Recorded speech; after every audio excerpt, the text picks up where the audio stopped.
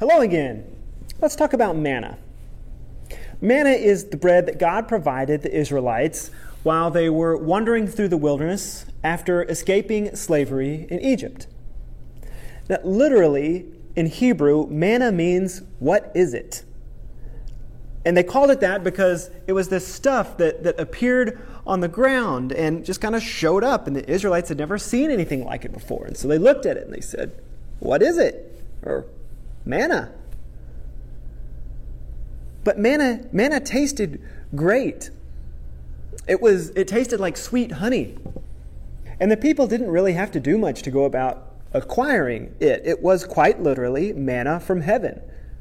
So, all in all, not a bad meal to enjoy while wandering through a barren wilderness without much other source of food. And by the time we get to Jesus' day, there had developed a popular Jewish thought, it seems, that when the promised Messiah came, he would also be able to provide manna from heaven. And while that thought isn't directly brought up in Scripture, we do have record of that idea in some non-biblical Jewish writings. And I think we even see some allusions to it in parts of Scripture. So, for instance, there's this time in John chapter 6 when some of the people ask Jesus for a sign so that they may believe in him. And the sign that they ask for is for him to bring manna from heaven. Again, that comes in John 6, which is this roller coaster of a chapter, and it comes the day after Jesus feeds 5,000 people with a couple of H-E-B bags worth of food. A miracle that John is careful to point out was a sign that all of the people saw him perform. And after starting the meal with just 5 loaves of bread, and 2 fish, you might say that this was Jesus providing bread from heaven. Like, admittedly not manna, but dangerously close. And the next day, the crowd of people that Jesus fed the night before, they follow him to the other side of the lake, because why wouldn't you want to follow a guy who can do something like that? But when the crowd catches up to him, Jesus tells them, "You are looking for me not because you saw the signs I performed," which they did see, "but because you ate the loaves and had your fill." In other words, you're only following me because of what you can get out of it, not because you're interested in who I am and what that means. And so the people say, okay, fine, you want us to believe in you? You want to talk about signs? Then give us a sign. I mean, besides the whole bread and fish thing. Like I tell you what, our ancestors ate manna in the wilderness. You want to give us a sign? Provide us with some manna from heaven. And Jesus basically just kind of says, yeah, that's me. I'm the manna. In reality, he says, I am the bread of life. Whoever comes to me will never go hungry, and whoever believes in me will never be thirsty. But as I told you, you have seen me and still do not believe. All those the Father gives me will come to me, and whoever comes to me I will never drive away. For I have come down from heaven not to do my will, but to do the will of him who sent me. Okay, so now the people, they just start grumbling, which is another direct callback to their ancestors. There are lots of Exodus imagery and allusions throughout John 6. But they just start grumbling because who is this guy to say he's from heaven? This is Mary and Joseph's kid, right? Like, we know where he's come from, and it is decidedly not heaven or even a close proximity. This dude's from Nazareth, so, And Jesus then repeats this bread of life claim and points out that their ancestors who ate the manna in the wilderness died, which seems pretty obvious. But it's part of a larger point that he's making. Then he says, not only am I the bread that's come down from heaven, but anyone who eats of my flesh will not die. I am the living bread that came down from heaven. And not surprisingly, that did not make the people feel any better at all. So Jesus says, hold on, let me explain. Sorry, this is getting weird. I know, let me just back up and kind of rephrase some of that and explain myself a little more. Actually, he doesn't say any of that at all. Instead, he keeps pushing, and he gets weirder. He leans into the tension and resistance and uncomfortableness of everything going on. He says, very truly, I tell you, unless you eat the flesh of the Son of Man and drink his blood, you have no life in you. Whoever eats my flesh and drinks my blood has eternal life, and I will raise them up at the last day. For my flesh is real food, and my blood is real drink. And at this point, I like to picture Peter just like somewhere in the back with his head in his hands, just thinking, oh my goodness, Jesus, I'm the one who has no filter at all, and I can't believe the things you're saying. This is very, very bad. Meanwhile, Jesus just keeps going, and he hits the point again about the manna, just to make sure that they really get it. He says, your ancestors ate manna and died, but whoever feeds on this bread will live forever. And so Peter, maybe he's still got his head down, and now people, though, are brushing past him and bumping his shoulders as they turn to leave, because this is just getting too weird. John tells us that from that time, many of his disciples turned back and no longer followed him. Like, it's not just the critics who are turned off by this whole conversation. It's his disciples. And Jesus at one point just straight up asks some of them, does this offend you? In other words, do you think I'm taking this too far? And many of them pretty much say, yeah, we do. We're out.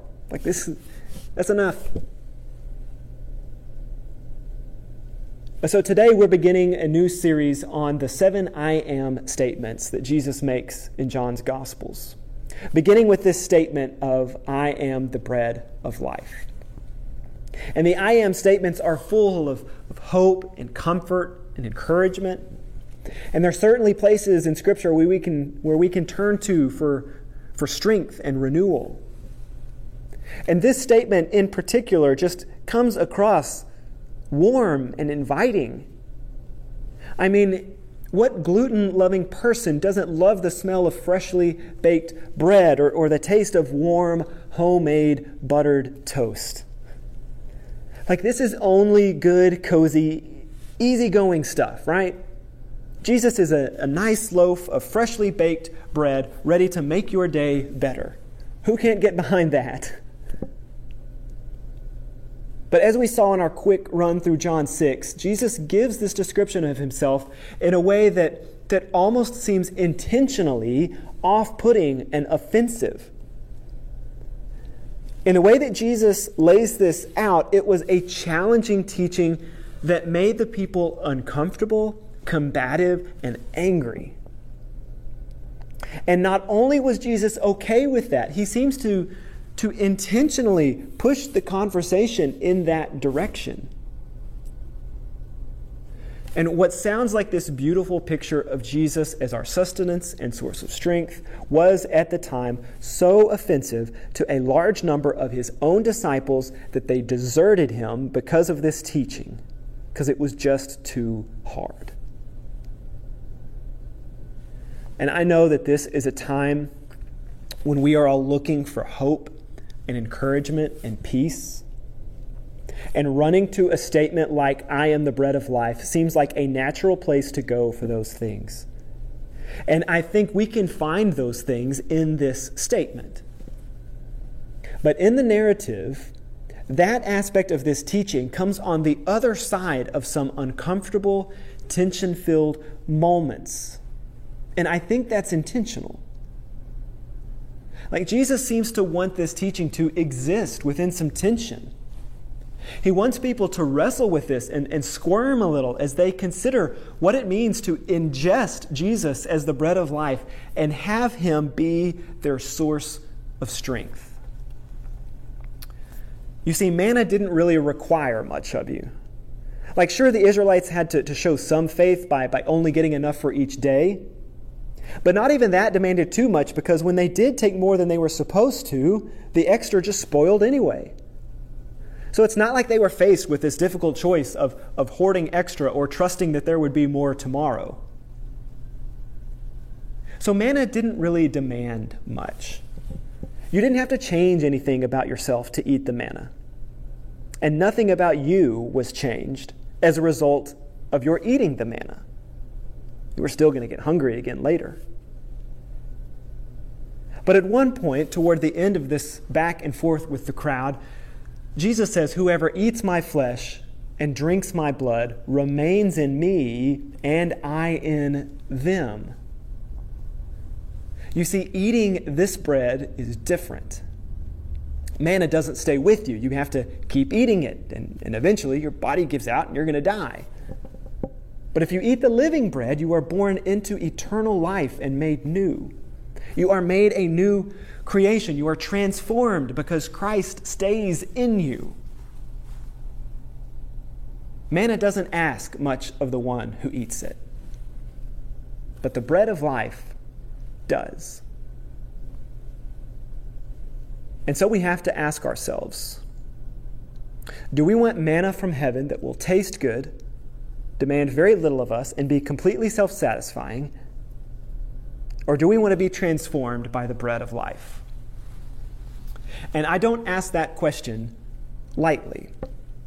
Because if we choose the second option, it's going to lead to some moments of tension and uncomfortableness that may bear some resemblance to the situation Jesus' words create in John 6.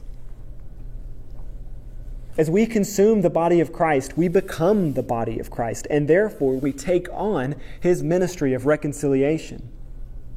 And reconciliation means making things right, bringing about justice, and pointing out the places in our lives, our communities, and our world where the light of love has not yet driven out the darkness. So where does consuming the body of Christ and becoming one with him push us into areas of tension? How is taking in Jesus as the bread of life pushing us into situations where we are exposing, confronting, and seeking to dismantle injustice, oppression, and hostility? As I said at the beginning of our service today, it's been quite a week in our country. The last several weeks, in fact, have brought vivid imagery and stories of the racism that still plagues our country.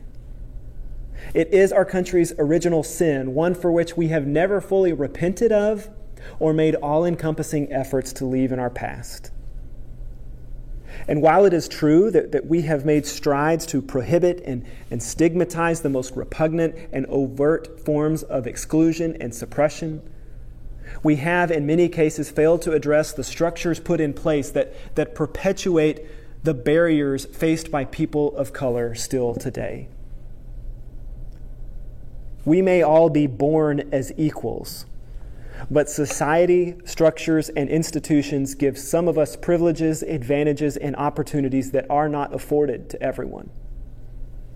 Now, that does not mean that life cannot be difficult for those of us who are white, but it does mean that the difficulties we face are not the result of our skin color. On the contrary, the color of our skin affords us with privileges many of us have failed to recognize as such for far too long because we simply believed that they were a part of life for everyone. We have wrongly assumed that everyone, regardless of color, has had access to the same opportunities as us. But people of color face structural barriers when it comes to securing quality housing, healthcare, employment, education, voting access. Racial disparities also permeate our criminal justice system and undermine its effectiveness. So yes, we can tweet, post, pray, and speak out as voices seeking justice for George Floyd, Ahmaud Arbery, Michael Dean, who was shot right here in Temple, and so many more. We can and should condemn and decry these individual acts that are the result of racial bias at best and full-blown racism at worst. But true justice means creating conversations, seeking policy changes, and recognizing our own biases and prejudices in ways that push us toward a future in which people do not have to fear for their lives and fear of losing their lives because of their skin color. A future in which no burdens are placed on people from birth simply because they are not white. And yes, the looting that we have seen in our country over the last several nights needs to stop. It's unfortunate and it is not productive.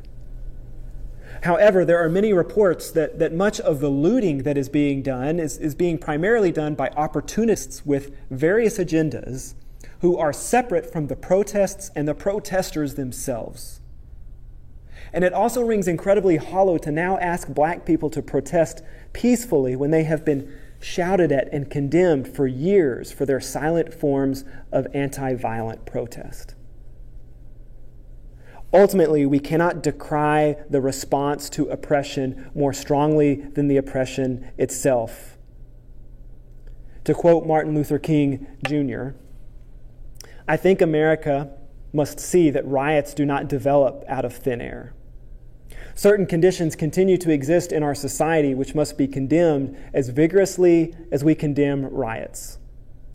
But in the final analysis, a riot is the language of the unheard.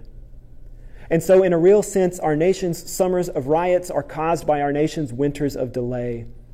And as long as America postpones justice, we stand in the position of having these recurrences of violence and riots over and over again. Social justice and progress are the absolute guarantors of riot prevention." So may we stand with those who are calling our attention to oppression that still exists. And saying things like, "I'm not racist and I have black friends" is simply not enough. We must proactively push for change while recognizing, acknowledging, and repenting of our own biases and blind spots.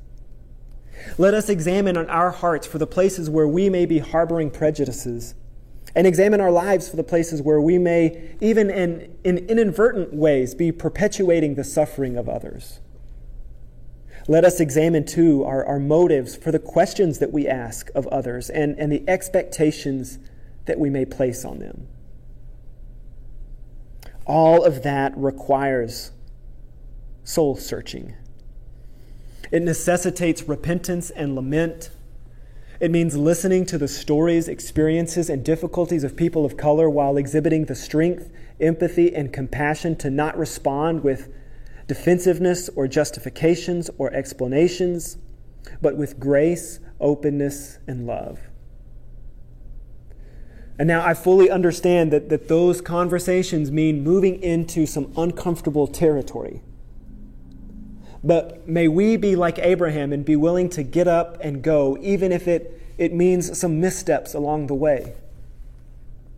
And I realize that movement in that direction may lead to some tension. Tension that you may even be feeling right now, and tension that is admittedly not enjoyed by this conflict-avoidant Enneagram 9. But we must come to a stronger desire to make genuine peace than to focus on keeping some false and shallow version of it that turns out to be a mirage for so many people anyway. So may we embody not the crowd's response to Jesus, the crowd who turned away when things got too difficult, but instead embody the response of Peter, the actual response of Peter that's in the story. You see, when the crowds started to turn away and leave, Jesus turned to the 12 and asked them, "Well, you don't want to leave too, do you?" And of course, it's Peter who speaks up first to say on behalf of the group, "Lord, to whom shall we go? You have the eternal words of life. We have come to believe and to know that you are the Holy One of God. You have the words of eternal life." You might even say that adhering to the words of Christ and accepting his mission of restoration, reconciliation, and renewal means feasting on living bread, on the bread of life. And if we are unwilling to deal with the tension and the difficulties of pursuing justice in the name of Christ, if we are okay with a mindset that accepts things as they are because they are better than they used to be, then we may be looking for manna instead of the bread of life. In each of these online worship gatherings, we've set aside time to share in communion together. And this is a time to remember not only what Jesus has done for us, but to remember what is asked of those of us whom Christ has remained within. And so may our time in communion, prayer, and meditation this morning be filling and enriching as we share in the bread of life. And may it be challenging as we consider the paths eternal life in His name may lead us to explore. We're going to pray our prayer of confession together and then share in this time of meditation and communion. Let's pray. We confess to each other and to you, our Creator, that we fall short of being what we were created to be and what we have committed ourselves to be. Hear us, forgive us, renew our resolve to build the kingdom of Christ. We often seek out the easiest paths of least involvement in places where we might be uncomfortable, or paths of self-centeredness. Hear us, forgive us, renew our resolve to build the kingdom of righteousness. We confess that we have not loved you with all our heart, with all our soul, with all our mind, and with all our strength. Bring us out of darkness, Lord, and into the light of your love. Hear us, forgive us, renew our resolve to build the kingdom of light. Forgive us for getting so caught up in the world's trappings and its false messages of hope that we lose sight of the hope of the kingdom, which brings healing and peace to a world in turmoil. Hear us, forgive us, renew our resolve to build the kingdom of peace. May we resolve to become more kingdom-minded, to be peacemakers here and now. Amen. Amen.